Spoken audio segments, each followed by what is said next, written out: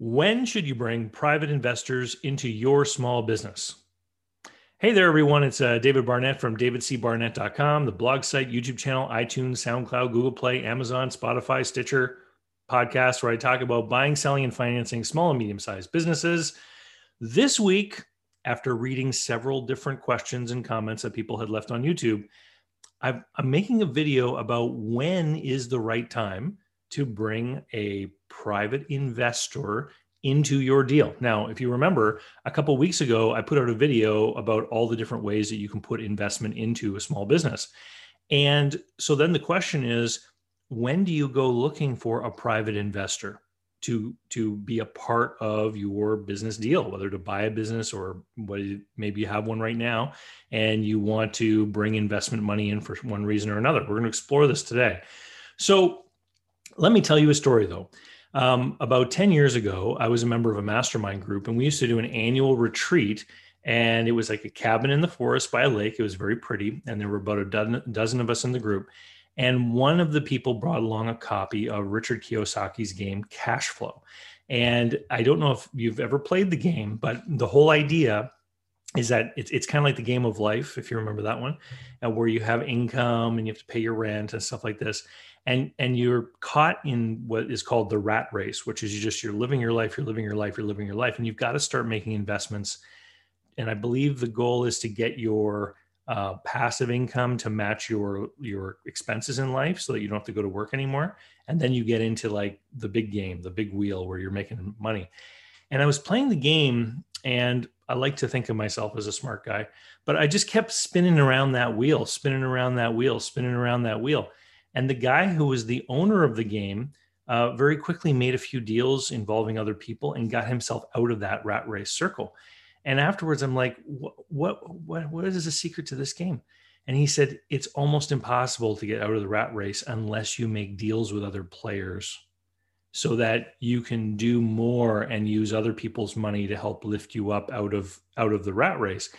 And it was a big revelation for me because a lot of the times I've seen people who get frustrated when they're trying to do a business deal and the bank will only lend so much and maybe the seller will only finance a certain degree or maybe they won't, and they end up in this place where they're just that far from having a deal come together, and then the whole thing falls apart and the opportunity is lost because they just needed a little bit more to get the deal done.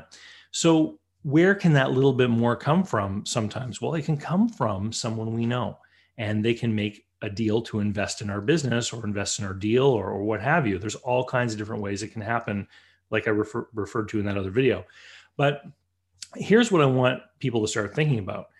You need to stop thinking about each deal that you're going to do and whether or not you need an investor. And you need to start thinking about your path through life as the career of an entrepreneur. And if you're going to have a career as an entrepreneur, one of the resources that you may want to develop, because it can be certainly very handy, is developing the ability to get private investors. And it's not something that happens at the 11th hour when you find out from a banker that you're $10,000 short. It's something that you work on like any other skill and you develop it over the course of time. So if you go way back in some of my videos here on this YouTube channel, there's one case where I talk about, it's actually in the book Invest Local that I wrote in 2014. I describe a deal where I made a mortgage on a mini home. And then I went and used my mortgage document, my lien, my piece of paper, as collateral to then borrow from an investor. And I was lending to the woman who bought the mini home at 18%, and I was borrowing from the investor, I think at 8 or 9%. And so I was getting the spread between those two interest rates, and it allowed me to boost the rate of return on the amount of money that I had left in the deal. So that deal worked out great. And then later, there's another video I made called Mini Storage Mess, where I talk about a failed attempt to build a mini storage business. One of the investors that I put together for that deal was the same fella, right? Because he had done a deal with me and had earned a great rate of return. And so when I came knocking again, he was more than happy to spend time talking with me about the new proposal.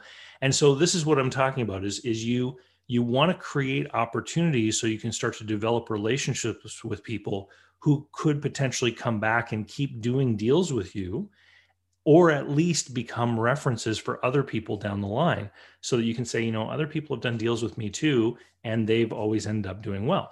So that brings me back to the question of when should you be looking for private investors in your small business dealings? And my opinion is that you should be looking for private investors in your small business whenever you have an opportunity for a sure thing. What do I mean by that? Well, I'm talking about the deals that are in my book, Invest Local. So for example, if you were going to go and buy a piece of equipment for your business and the bank or the leasing company are more than happy to do that deal, you should be looking for a private investor to do the deal instead, because you've got an opportunity for them to lend you money or lease you a piece of equipment with physical collateral that they can take. If anything goes wrong in your business, they have more than one exit plan. They can take the piece of equipment, they can sell it, etc. If it's a bankable deal, then that's a deal that someone is going to be interested in doing. I guarantee you, because instead of paying a bank 6 or 7 or 8% interest or a leasing company 15% interest, if you offered half that yield to a private investor who's looking at deposit rates at a bank of 1%, they're going to be excited about earning 5 times the rate of return they can earn at the bank. And they're going to see that it's safe because of this collateral. So these are the kinds of things that you do to start building that reputation as a person who's the wheeler dealer who makes deals and who gives people their money back. And this is the key, is that not only do you have to be able to convince people that they should lend you their money or invest in your business, you have to demonstrate that you can be a good steward of that money and you're going to give it back to them with their rate of return. And then you can go knock on that door again down the road. Again, think of it as a career of being an entrepreneur. So if you're enjoying this video, don't forget to hit the like button. It really does help. And it would be a big favor to me if you would share some of the videos on other platforms like Facebook or Twitter, if you've got friends that are interested in business stuff. So now if you're looking at your own business and you're looking at your own business deals for ways that you can make these sure thing investments for other people, what I've found is that it starts to change your attitude and your mindset.